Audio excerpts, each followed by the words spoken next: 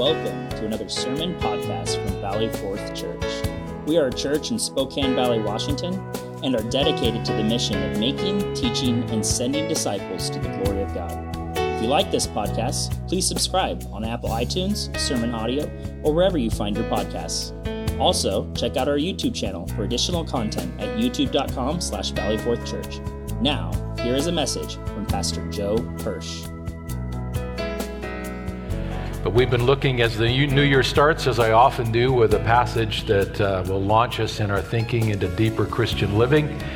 And I've chosen Philippians 2:12 and 13, a familiar passage in my life, my preaching career. I never exhaust this marvelous storehouse of the Word of God. So here again with me, God's holy Word. Paul wrote in Philippians chapter 2, verse 12, "Therefore, my beloved, as you have always obeyed, so now, not only as in my presence, but much more in my absence, work out your own salvation with fear and trembling. For it is God who works in you, both to will and to work for His good pleasure." This is God's life-searching word. Let's pray. Father, come and do a work of revelation in a text that has much of the mystery of the Christian life within it. It's an inexhaustible passage that I have mined throughout the years of my Christian life and found still more golden ore in it this week.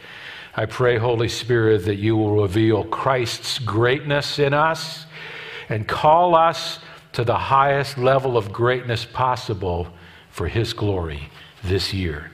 In Jesus' name, amen. Thank you. You can be seated. If you read your Bible and you take a look at the lives that it describes, you are going to find a principle among many, but there's a life principle, and that is this, that God is fond of late starts. Think about the different characters in your Bible. God is fond of late starts. Abraham, when did it really kick into gear for him? Age 80 or so, and that's when it just began. Moses, same thing. He tried his first attempt at ministry and leadership when he was 40 years of age, crashed and burned, and after 40 more years of poking sheep with a stick in the desert, thinking it was all over, then God visits him and brings him into the highlights of his ministry in the twilight of his life. Now, there's another one that I'll add to the list as I begin to kind of give you context for why Paul wrote what he did in Philippians 2. That is Paul himself. When you think about it, the man that made the greatest impact among all New Testament characters, apostle-wise, was Paul, without question. But he got a tremendously late start. He said of himself, he was as one untimely born. He did not meet Christ until he was 35 years old. And I went back over the timeline of Paul's life through one of the great sources on it. There are a lot of people and scholars that have tried to put together and piece together the timeline of the life of the Apostle Paul. And one of the most authoritative, well, I guess if you're going to be a New Testament scholar, you should probably have a name like Conybeare. I don't even know how to spell it, but my best attempt, I looked at the spine of the book, Conybeare, Conybeare and Howson. That's always been the established work, at least it was when I was in seminary, on the life of Paul. And it's called The Life and Epistles of Paul, and in there, the authors put together a timeline, our best guess from secular history and from our analysis of how the book of Acts unfolded. Our best understandings of when Paul met Jesus and when he went into ministry. Paul was not converted until he met Christ on the road to Damascus, right? Acts chapter 9, I think, and Acts chapter 12 later talk about that as well. And he was converted by a vision of the risen Christ, and that automatically qualified him, by the way, to be an apostle. He had seen the risen Lord. So he falls to his knees in his conversion. Imagine in your mind what you think where he was at age-wise when that happened. You're probably going to be off the mark. He was 35 years old. Now, in the timeline of achievement in Hebrew life, that was kind of old. He was 35 years old when he met Jesus. He was given this great commission to go and take the gospel to the Gentile world. And he was promised that God would do great things through him. But wouldn't you think that right after that, with all of his biblical knowledge and having had a personal appearance of Christ, that Paul would be able to get right after it in ministry? Well, he thought so. He thought so, but he was wrong. Humanly, he went out there and tried to do ministry immediately, and he, just like Moses, crashed and burned, doing it in the flesh. He crashed and burned, did nothing but cause trouble, and for the next 10 years, we know very little about what happened in his life. He crashed and burned early in ministry in terms of his effectiveness, and he went through untold persecutions. But there are 10 silent years from his conversion until God calls him into formal ministry in the book of Acts, and he calls him to his first missionary journey. You remember how that happened. So 10 silent years. They call them the lost years of Paul.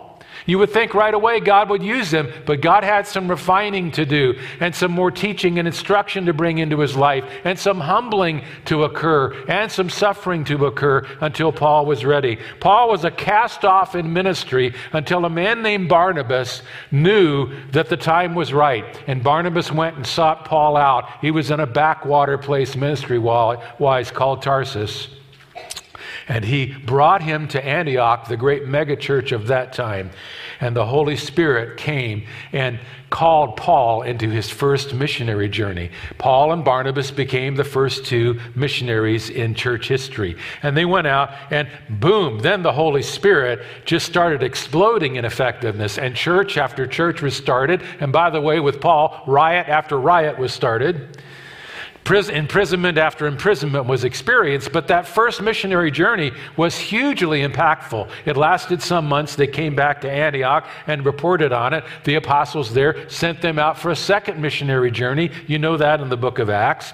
And while they were doing that, Paul decided to take a hand at writing letters to all the churches that he had started on the first journey. And so he began his writing ministry. But he started by writing 1 Thessalonians in the middle of that second missionary journey. And all of that, the two missionary journeys, he started at age 45. And the second missionary journey and the third missionary journeys finished at age 50. So catch the timeline. He meets Christ at age 35. Academically, he's all prepared. Spiritually, he's not. 10 years of suffering and humiliation and humbling under the hand of God that are silent. Not much happened. Then at age 45, he's called into formal ministry, and he takes the first of 3 missionary journeys. Much effectiveness. Many churches are started. Many people are discipled. New leaders are brought into the picture. And then at age 50, he's finished with the 3 missionary journeys. So he's had 10 years of formal ministry. You would think that would go on with great power. Well, God had another plan. Paul just started to go back to the churches that he had pastored to build them up, and he did this on his own with a team of people, Titus and Luke and others. And then he started to write as he was traveling and going back to those other churches. He would write to them after he revisited them, and his writing ministry was born. He began to write. He wrote 1 Corinthians in AD 56. He wrote 2 Corinthians in the autumn of AD 57. Then he wrote Galatians to all the churches that had begun to experience false teaching that he had planted in Galatia. In the spring of AD 58, the great work of his life, the epistle to the Romans, was penned in Corinth when he was revisiting that church. After that, he began to get a burden to go back and bring a financial gift from all the churches he'd planted to the believers in Jerusalem who were going through a famine. You remember that story. Out of the goodwill of his heart, he gathers all these financial offerings from his churches, and he goes to Jerusalem thinking he's going to be richly welcomed. What he didn't know is that God had a different plan. There are a bunch of misguided people in the churches there who were hostile toward his ministry. A riot erupts in the temple over Paul being there, and Paul is jailed by the Romans because the Romans had a policy if they didn't know what to do with you, they jailed you. And so he's jailed. His great dream comes to a sudden halt. He's 55 years old when he's sent to jail in Caesarea under the Romans. So it's an amazing timeline with all these stops and starts. It's not what you would have expected from the most gifted and the most well-taught instrument of God's work in the world. Well, Paul then begins his prison career at the age of 55. And he's in different jails in Caesarea and then on ships, and he gets shipwrecked once or twice, and on the island of Malta, you recall that. He finally arrives at Rome in the spring of AD 61, and they promptly put him in Roman prison there. That's where he writes Philemon and Colossians and Ephesians. These are known as the prison epistles. And in the autumn of AD 62, now he's been in jail for several years awaiting trial, he writes our book, Philippians. Again, to a church he started, and now he's encouraging long distance. It's safe to say that if Paul hadn't been imprisoned like he was, we may not have the portion in the New Testament you so enjoy today. So he's in jail in Rome from AD 59 all the way through AD 63. After he writes all these epistles, he is acquitted at Rome. He's 60 years old by that time. After that, we really don't know much. He probably went on into Northern Europe. His ambition had been to get to Spain, which was kind of the edge of the Roman Empire in his mind, where God had called him. He may have gone to Spain in AD 64, but we really don't know much else of what happened, except that in those later years, from AD 60 to AD 67, he wrote 1 Timothy and Titus from different places as he went back to the churches in Ephesus that he had planted in Macedonia. And then finally, in AD 68, he's arrested again. We don't know the details, but this time there is no coming home for Paul. He's arrested in the spring of AD 68. Knowing that his time is now coming to an end, he writes the somber and certain epistle of 2 Timothy from a darkened jail cell. And in the summer of AD 68, he is executed at the order of Nero, some months after Nero himself had died. 68 AD would put Paul right around 65 years old. Now, I go over that timeline partly because I think it really helps for us to understand the Bible that we have, but also to understand the work of God in the spiritual life. What you expect may not be what he has planned. And the timeline and the vision you have for your life may not be what he has planned. And that often, in his own wisdom, he creates a late start. And he changes the pathway that you might have expected. But there's an encouragement here. Even though Paul got a late start, listen to me, he lived a great life, didn't he? And he had a great ministry, didn't he? It was phenomenal. A late start with the Lord can be a great start under the power of the Holy Spirit and the urgency of the person. One thing that getting a late start in life does for you is it makes you motivated to live for God, doesn't it? One of my favorite quotes is from a Puritan pastor in 1650. Richard Baxter was a pastor to pastors in that era. And he wrote this about why he preached so hard and so many times. He said, "I preached as never sure to preach again, and as a dying man to dying men." I love that quote. That's guided my preaching ministry throughout the later years of my life. And that's Paul. Paul lived and preached and pastored that way because Paul literally did not know if this would be his last time preaching and his next visit to a jail, or if the final death sentence would come through this time. So Paul lived and preached and pastored that way, and I think that's why he wrote Philippians too, particularly these verses, because he didn't know if he'd ever see the Philippians again, and we're not sure if he did or not. So he was writing to them as somebody who preached as never sure to preach again, as a dying man to dying men, and he wrote to some people that he loved dearly because he wasn't sure he was going to see them again, and thinking he wouldn't, he said, "Here's how you finish. Even though I was present with you," verse 12, "now I'm absent from you, and I want you to finish well." And I was so encouraged as I restudied this because there are times and there are portions of my ministry life where I've had to get a late start. I've had to restart my ministry, as some of you know, having stepped out of it for a time. Some of the richer years of my life were not spent behind a pulpit. Humanly, I regret that. Sovereignly, I accept that. Boy, there's a difference in that phrase, isn't there? And so I've taken Baxter's anthem as my own, and I look at what Paul is saying, and I want to finish well. And I know that within the sound of my voice today, there's some of you that are lamenting the fact that you've either had a late start or you're in the middle kind of a breakdown. I want to encourage you. If you've gotten a late start spiritually, God is still in charge. He really is. It can come through sin from others or sorrows and sin in your own life. Maybe you ignored the gospel for years and didn't come to Christ, and you regret those lost years. Maybe you did come to Christ, but you rebelled. You became a prodigal for a period of time, and you regret those lost years. Maybe you sacrificed too much of your spiritual life to your professional life, and you regret those lost years. Maybe you made some mistakes that caused you to lose a marriage, and you feel that that's sidelined you spiritually. Whatever it might be, even if you've gotten a late start spiritually, you can have a great finish. And these principles in Philippians 2:12-13 can help make that happen. As I told you last week, there are 7 keys, if I can use that overused pastor's word, keys to a life of spiritual impact. And I wanted to start the year with you to remind you of some of these great principles that I revisit as well. So now take a look at your text, having given you the context of why Paul wrote it and encouraging you to listen well if you're lamenting a late start.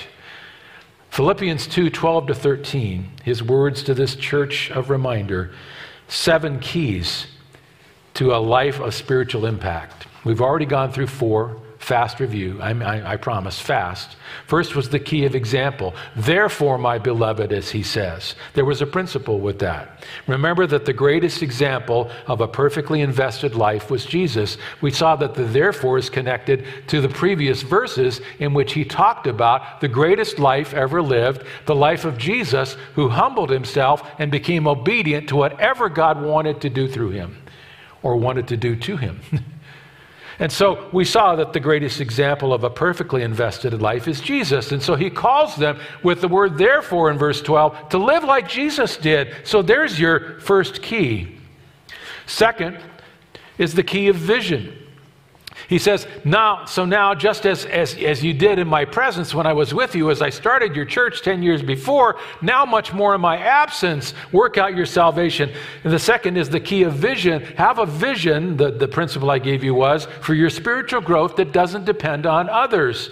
Paul was saying, I got you started, but in the will of God, God took me from you, but you can go forward on your own. You don't need my presence with you. You can spiritually grow by yourself. So develop a vision for your spiritual growth that doesn't depend on others.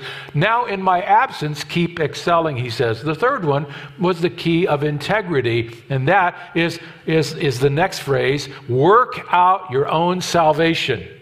What does all that mean? It's not work salvation. I showed you that that's biblically not possible. We are saved by grace through faith. This is not a work of salvation. This is the tense of salvation called sanctification, where we are coming more like Christ in our outer life to match the Jesus who dwells with us in our inner life.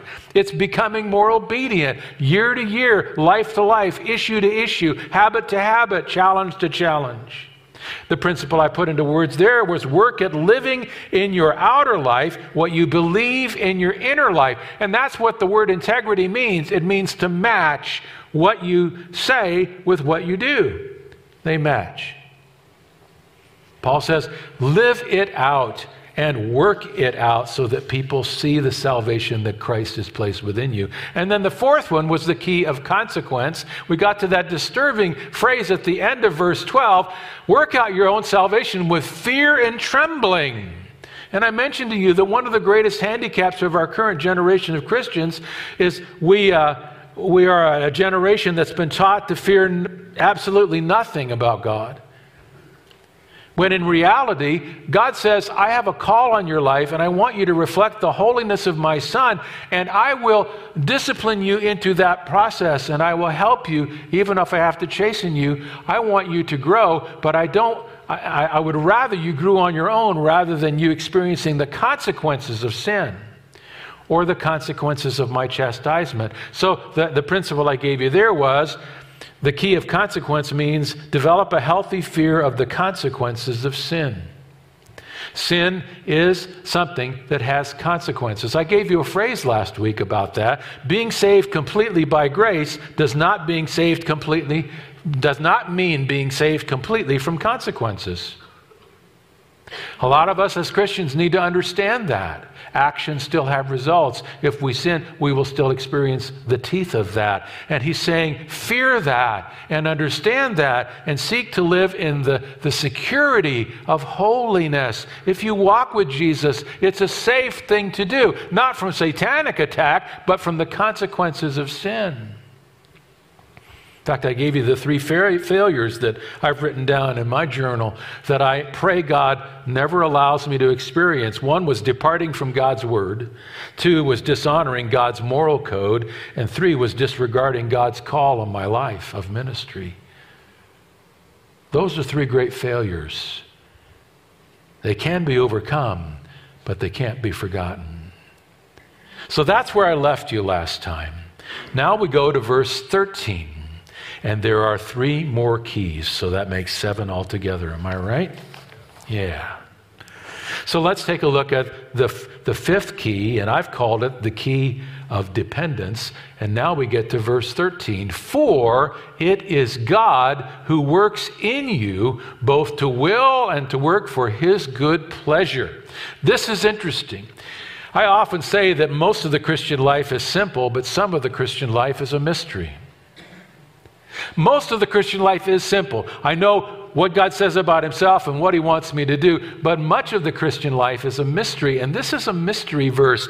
How is it that he can say in verse 12, I need to work out my own salvation, and then in verse 13 say, for it is God who works in me, both to will and to work for his good pleasure.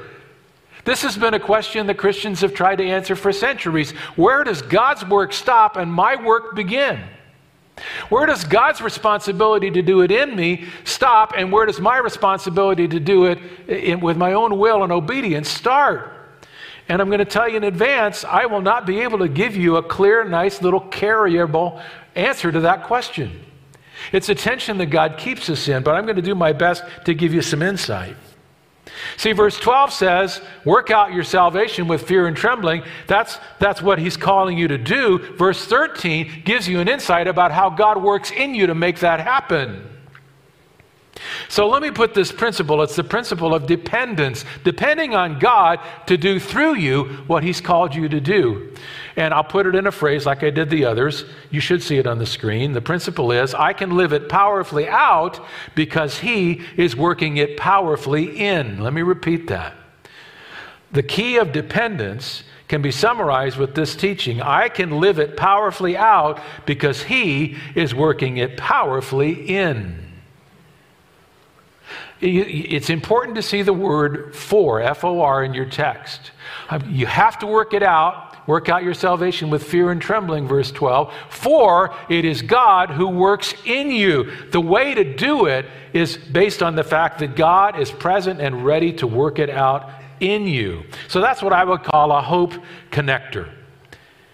It's a strange thing about the Lord, but he calls you to do something that in your own strength is not possible, and then he dwells within you to give you the strength to make it possible. It's very interesting. One author I read and reread recently said this. So Christianity really is separated from all other kinds of religions where the deities are utterly impersonal and detached and where their assistance is neither required nor sought after. Think about that. Christianity is a personal faith. It's not a distant religion. And I would say virtually all the other religions of the world are distant and demanding. A distant God demanding that you come through and you earn your salvation. That's not the God of the Bible. He comes and earns it for us. But then this author goes on. The God of the Bible is just the opposite. He loves, he cares. He takes up residence in the life of the believer. Christ in you, the hope of glory, the Bible says. He takes up residence in the life of the believer, listen to this, to effect in that believer's life that which is the very expression of his will. The God of the Bible is not an overbearing force. He's also not a God who makes demands on impotent people who are unable to comply and then crushes them because of their non-compliance. No, the God of the Bible is a loving, caring, personal God. Listen to this, who makes demands on people that they can't fulfill and then comes to live in them to fulfill his own demands. Isn't that great? I'm going to repeat that. The God of the Bible is a loving, caring, personal God who makes demands on people that they can't fulfill and then comes to live in them to fulfill his own demands in the very people he demanded fulfill them. What God expects, he empowers, is another way to say it. It's a marvelous truth that Christ is now in you. Not only the hope of eternal glory in heaven, but the hope of seeing his glory lived out in your life right here in this world, in your family, in your marriage, in your workplace, in your relationships, in your personal battles, in your health struggles, in your loneliness, in whatever it might be for you. He really is there to work in you, first phrase of verse 13. Now this is a dynamic that you see in the Bible. Our God is a God of relationship and grace, not religion and demand. And I think it's interesting. I was reading a quotation from an individual who had recently come to Christ out of Islam, and he was asked why Christianity became attractive to him after all of his years in the Islamic faith. And he simply said, I started to read your book. And I came across the place where Jesus said, come to me, all you who are weary and heavy laden. Can you complete it? And I will give you rest. He said, I quite simply had never heard of a God like that before. And I couldn't wait to meet him. You see, that's the unique distinction of our faith. Now, the Bible amplifies this in many different places. You won't see it on the screen because I forgot to give it to our folks, but I saw it this morning and I want to include it. Both in the Old Testament and the New Testament, this mystery of God calling you to live in your own life with your own will and your own actions, an obedient life, but then at the same time, he now being present in you in the person of the Holy Spirit, giving you the desire and giving you the power to do that. They call it the exchange life, and some spiritual teachers will call it the exchange life. Jeremiah 31 promised this to Israel when they come back to the Lord in the future. He said, verse 33, for this is the covenant that I will make with the house of Israel after those days, declares the Lord. I will put my law within them, and I will write it on their hearts, and I will be their God, and they shall be my people. That's fascinating. That's new covenant living. That's not expecting them to do something on their own. He says, I will put my law within them. In other words, I'll put a moral understanding and a knowledge of who God is and what he wants me to do. When you come to Jesus Christ, the Bible says you become born again. The Bible says the old things have passed away and new things have come, and you have a new heart and a new set of desires. You have a new mind and a new will. And you suddenly begin to understand the things of God, and you suddenly begin to understand the will of God. And here's the crazy part. Now a new part of you suddenly wants to do the will of God. Did you notice that when you got saved? Some of you have come to Christ gradually, and you never had the phenomenon of seeing the darkness in your life being replaced by light. But even now, you sense his law within you, and he's written it on your heart. And then he says, and I will be their God, and they shall be my people. In other words, they're going to respond. That's what new covenant living is. It's going to happen to the Jewish nation when they turn to Messiah in the time ahead, but it happens to anybody who comes to Jesus now. I love the fact that he says, when you come to him, suddenly you know he is your God, and you are going to be his people. And I will be their God, and they shall be my people. I call that the dual heartbeats of the new spiritual life.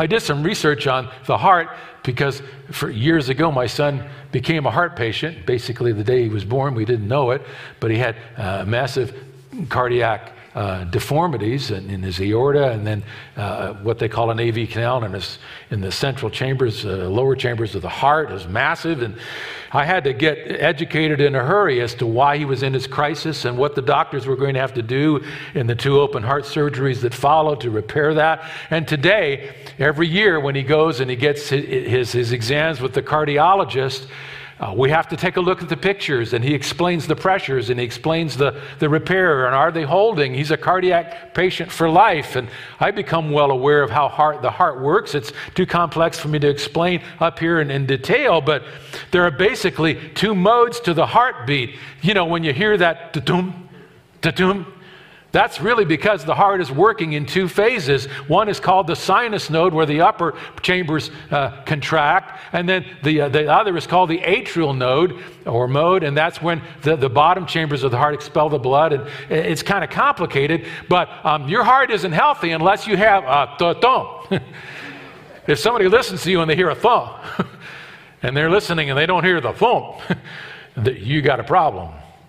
What's a healthy heart rhythm? They call it a sinus rhythm. It's when you get the sinus node and the atrial node operating under electrical impulses at exactly the right time and in exactly the right rhythm, and it happens about once a second or so. Ta-thum, ta-thum. Now, when you take a look at the spiritual life, he gives you a new heart. What's the sinus node? I will be their God. Jeremiah 31:33. What's the atrial node that answers that? And they shall be my people. When you come to know the Lord Jesus Christ, you get a new heart and a new mind. And you suddenly begin to understand, thump, he is my God. Thump, and I want to be his person. I want to be his man. I want to be his woman. I want to be his servant. And suddenly this new heart is given to you, and you begin to sense this new rhythm. I hope you can understand that. Maybe I've tried to complicate it more than I should have, but do you have a spiritual sinus rhythm? If you're a new person in Jesus Christ, you now have a spiritual sinus rhythm. Before you had a dead heart. Now you have new life in Christ. Other verses, hope that helps you. Help me. Hebrews 10:16. This is the covenant I'll make with them after those days, declares the Lord. I will put my laws on their hearts and write them on their minds. So Hebrews explains in New Testament language what God does and what he promised, not only to Israel, but to any person who comes to Jesus. 2 Corinthians chapter 3.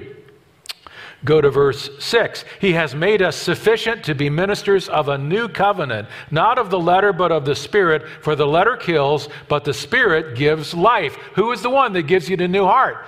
The Spirit of God. How does he do it? I don't know. I was dead at the time. So were you. I was dead at the time. All I know is that after that midnight conversion, when I called out to Jesus Christ, the next morning, I was a different person. I walked down the circular staircase in my house where I was living at the time with my family as a college student, and I walked into the kitchen, and my mother didn't know the Lord, looked up at me and said, "What happened to you?" I didn't say a word. She could see the countenance was totally changed, the depression totally gone, the anger suddenly disappeared, the hopelessness invisible, no longer there. And I just said, "Mom, I gave my life to Jesus Christ as my Savior last night." Well, she didn't know much what to do with that except say, "Well, honey, that's nice." But I knew. Why? New heart. The Spirit had given me life. 2 Corinthians 3:6. Has that happened to you?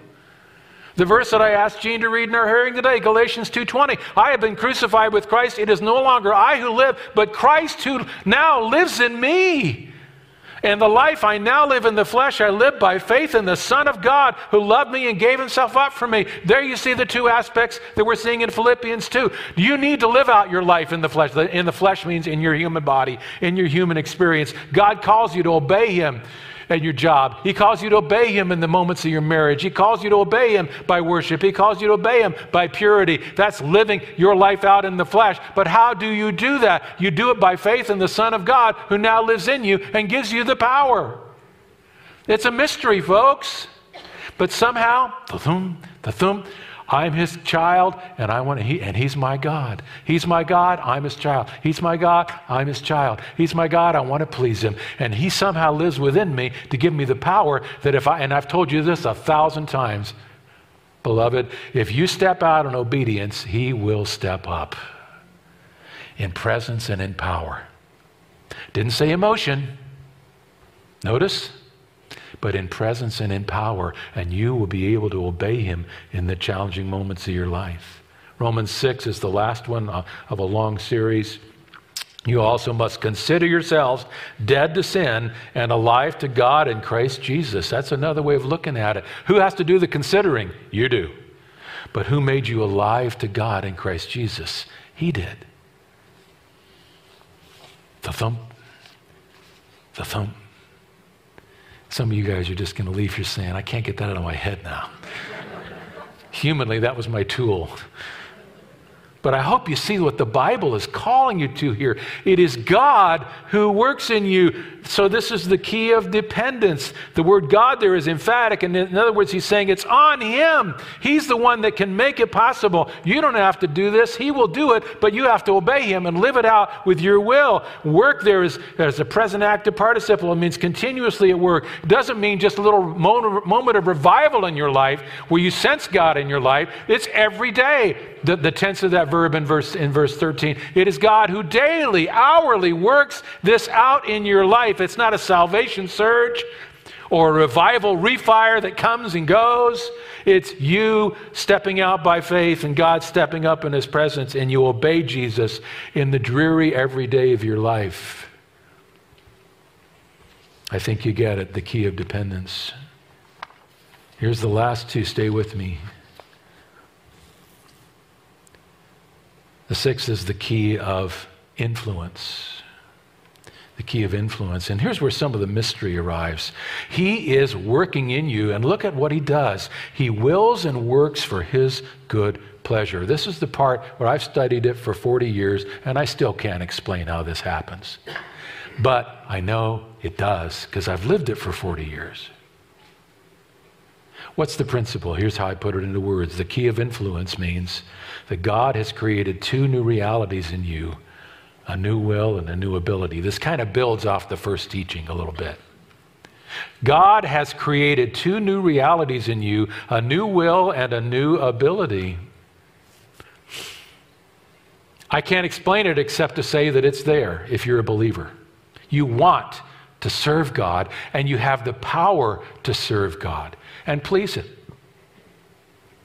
Now, people say, where does God stop and I begin?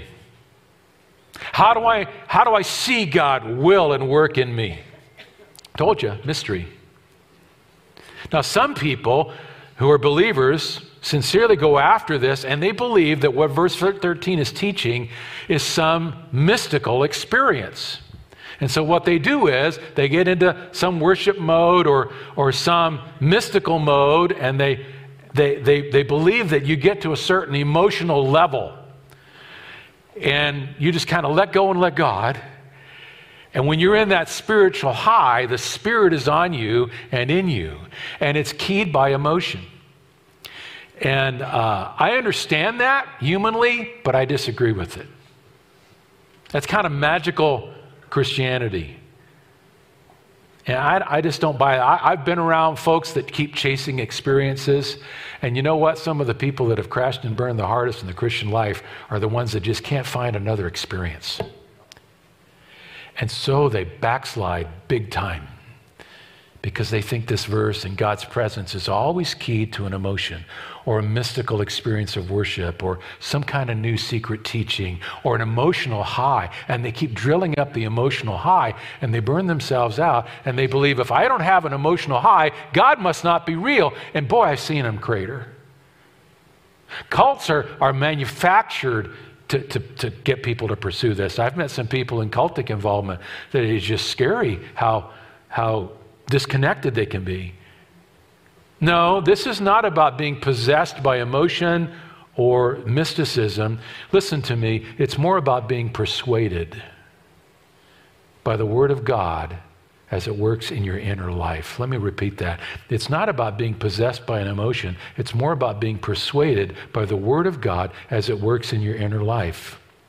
You see, He's given you a new will and a new ability. That's the principle. And how does He work on those and empower those? He does it through the Word of God. When you get saved, you get a new mind. Doesn't 1 Corinthians say, we now have the mind of Christ? Somehow, you now have the ability, according to 1 Corinthians, to understand spiritual things, freely given to you by God. So you get saved, you get a new will and a new ability and a new mind. And so what's that open to? What influences your new mind in Christ? The Word of God.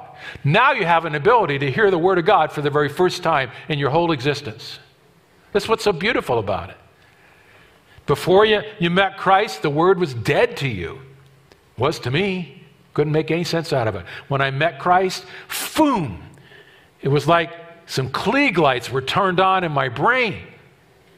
And I began to understand this book, and it's never stopped influencing me. So if you have a new will, a new ability, it seems to me that what he's saying here is, how does God work in you both to will and to work for his good pleasure? I think he does it through the Word of God. That's my long explanation. Sorry for the lengthy stuff.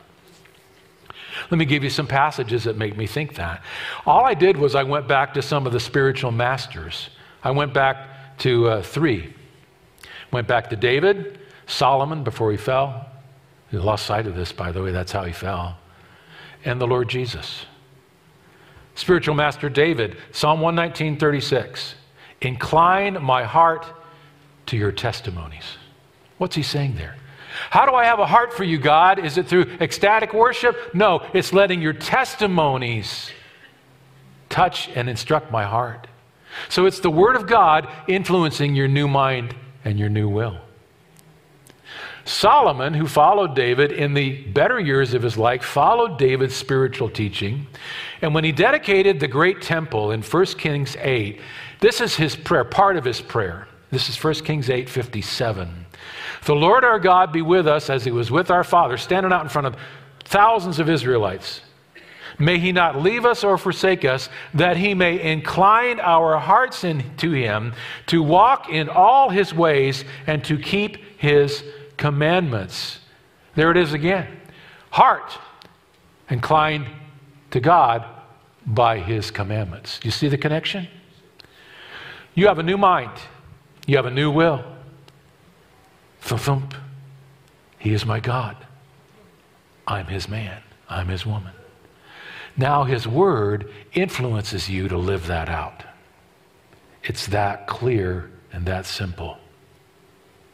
Of course, the greatest spiritual master, and forgive how I use that phrase because it's not meant to diminish him, but it's the God-man.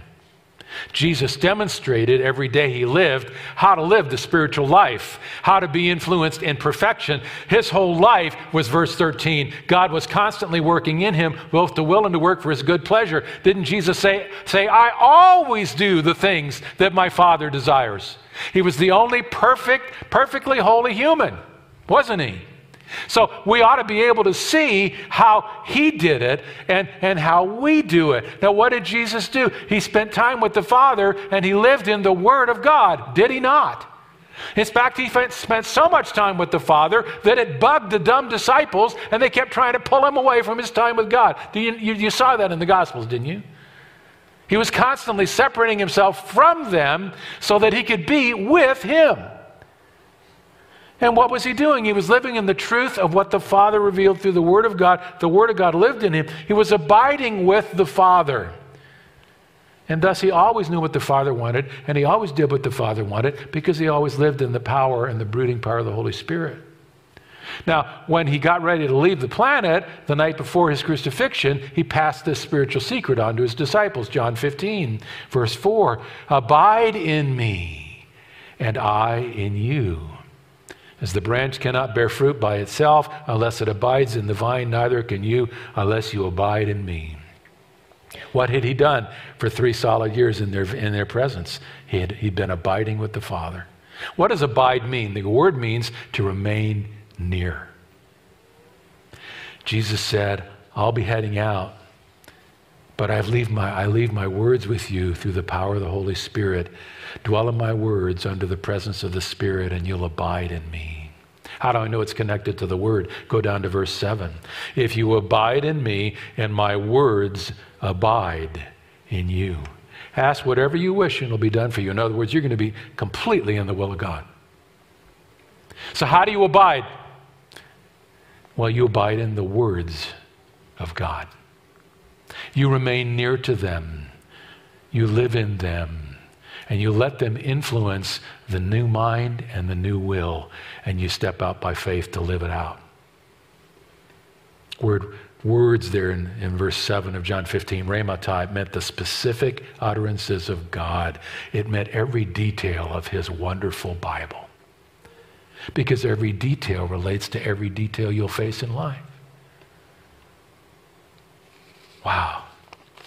The principle of influence. What a beautiful blessing that can be.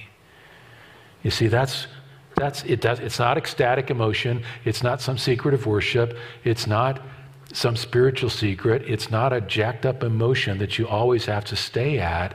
It's letting the Word of God influence that new mind and influence your new will and acting it out. That's the simple mystery. Now, some people respond very strongly to this. And you ever notice that two people meet Christ at age, 20. One by the age of 25 is way up here. And the other one is still pretty much baby stage. You noticed this, haven't you? They both have Christ. They've both been born again. What's the difference? The one took this promise more strongly than the other. That's the only difference. Nobody is born more spiritual. I used to think this. I used to think, well, I'm just not as spiritually disciplined as that guy. And that guy doesn't exist.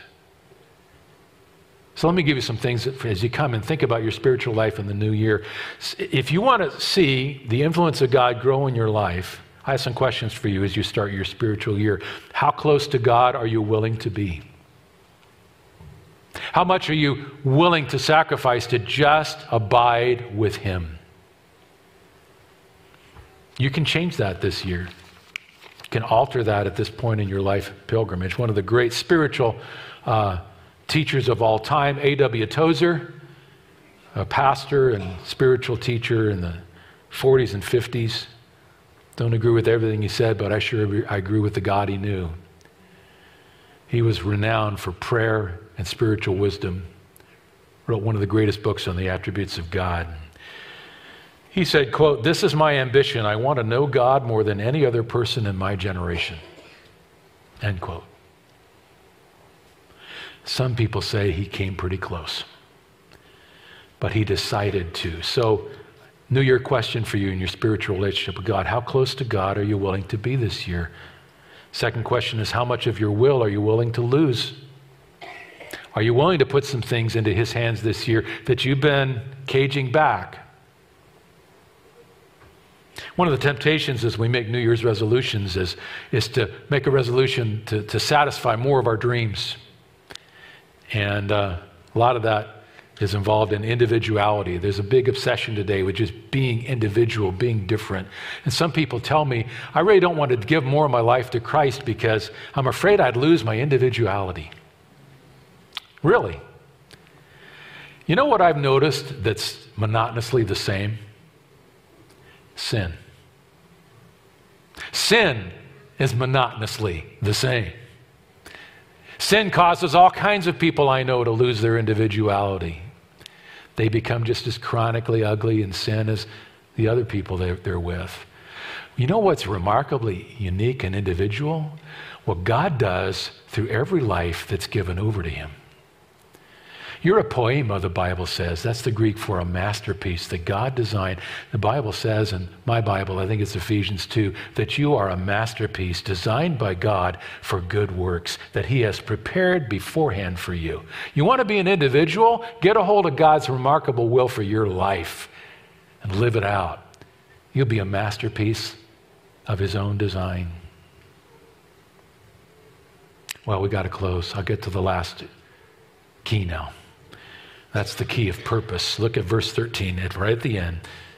For it is God who works in you both to will and to work for his good pleasure. Why does he want holiness? Because it pleases him. Also blesses you, but it pleases him. What's the great goal of the universe? To glorify and please God. What's the greatest purpose in a human life? To give God glory. That's the greatest point of success. You can be going through massive failure or trauma or whatever in your life, but if you're glorifying him and seeking to please him the most in the midst of it, you're a success. Here's the principle. God doesn't begin to get glory until you take action. It's interesting, it's kind of hidden here. God doesn't begin to get glory until you take action. It is God who works in you, both to will and to work for his good pleasure, but what's implied here is that you need to do the working out. You do need to obey him. You do need to find out what pleases him and do it. Some people do, some people not so much. Every Christian has the opportunity to live into their purpose of holiness or not.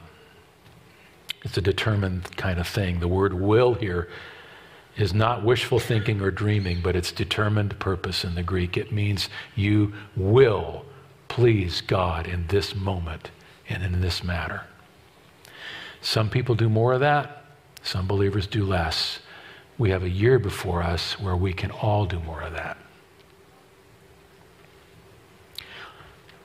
Now, some of us, I'm going to speak to rather bluntly because I are one, and that is I'm going to speak to men.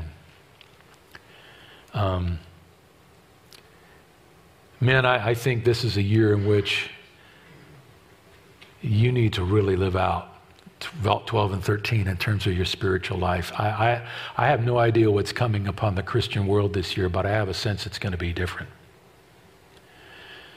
And our families may be challenged by events on the horizon in our society. And people say, how do we get ready? Well, my word is just get deeper at what you're already doing spiritually. But the ones that are to take the lead in homes are men. And I was just going over this, thinking about this as a man, saying my great battle is will I please him, even if it's a frightening thing to do. The word will here really got a hold of me. I thought the Bible is telling me as a man to simply decide with my will to obey God more. Regardless of how intimidating it is, regardless of how fearful it is, regardless of how unknown it is, I believe God's really laying that on my heart. And I want to speak to you men about it. Some time ago I was studying the fall, and in Genesis chapter 3, and we know that Eve was deceived and she took of the fruit and she ate. But it's very interesting in Genesis chapter 3, there's something you may miss. Everybody looks at Eve as being alone in that moment. Verse 6 of Genesis 3, so when the woman saw that the tree was good for food and that it was a delight to the eyes and that the tree was to be desired to make one wise, she took of its fruit and ate. But look at this. And she also gave some to her husband who was with her. And he ate. Adam was with her. Adam was called to cover her. Adam was called to stand against sin. And he was silent. I've never gotten over that when I discovered that. What was the great sin involved in Adam's world right there? Eve may have been deceived. Adam was silent. That is the core sin in men.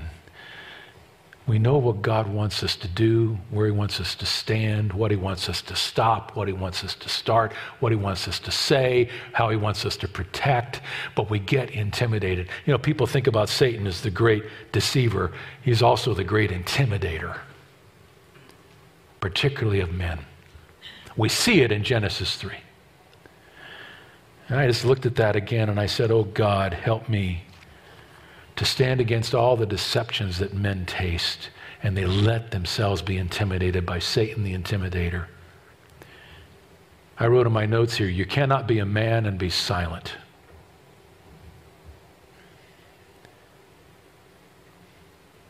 Whether it comes to habits or relationships or challenges or the unknown. So many of times, men, we say, well, I'm going to do it when I feel up to it. You don't understand all the demands of my life right now. Or I'm going to do it when I know exactly what to do. I hate confusion. I'll step out when I know where the steps are. Or we hide from our responsibility behind all of our obligations. You cannot be a man and be silent when you know what the will of God is. I speak to my own heart, and I call you men to develop a voice for God this year in whatever the Spirit is speaking to you about right now. Now, some of you are saying, I barely know how to take 2 steps spiritually. I'm one of those guys, Pastor. A real late start. Or a failed start. What did I tell you? The Spirit of God is with you. God is present within you, men. And He wants to will and to work a mighty thing in your life. He wants to will and work a mighty thing in all of us. For you are a new creation, a person of example and vision and integrity and consequence and dependence and influence and purpose. This is what God wants to do through you in this year.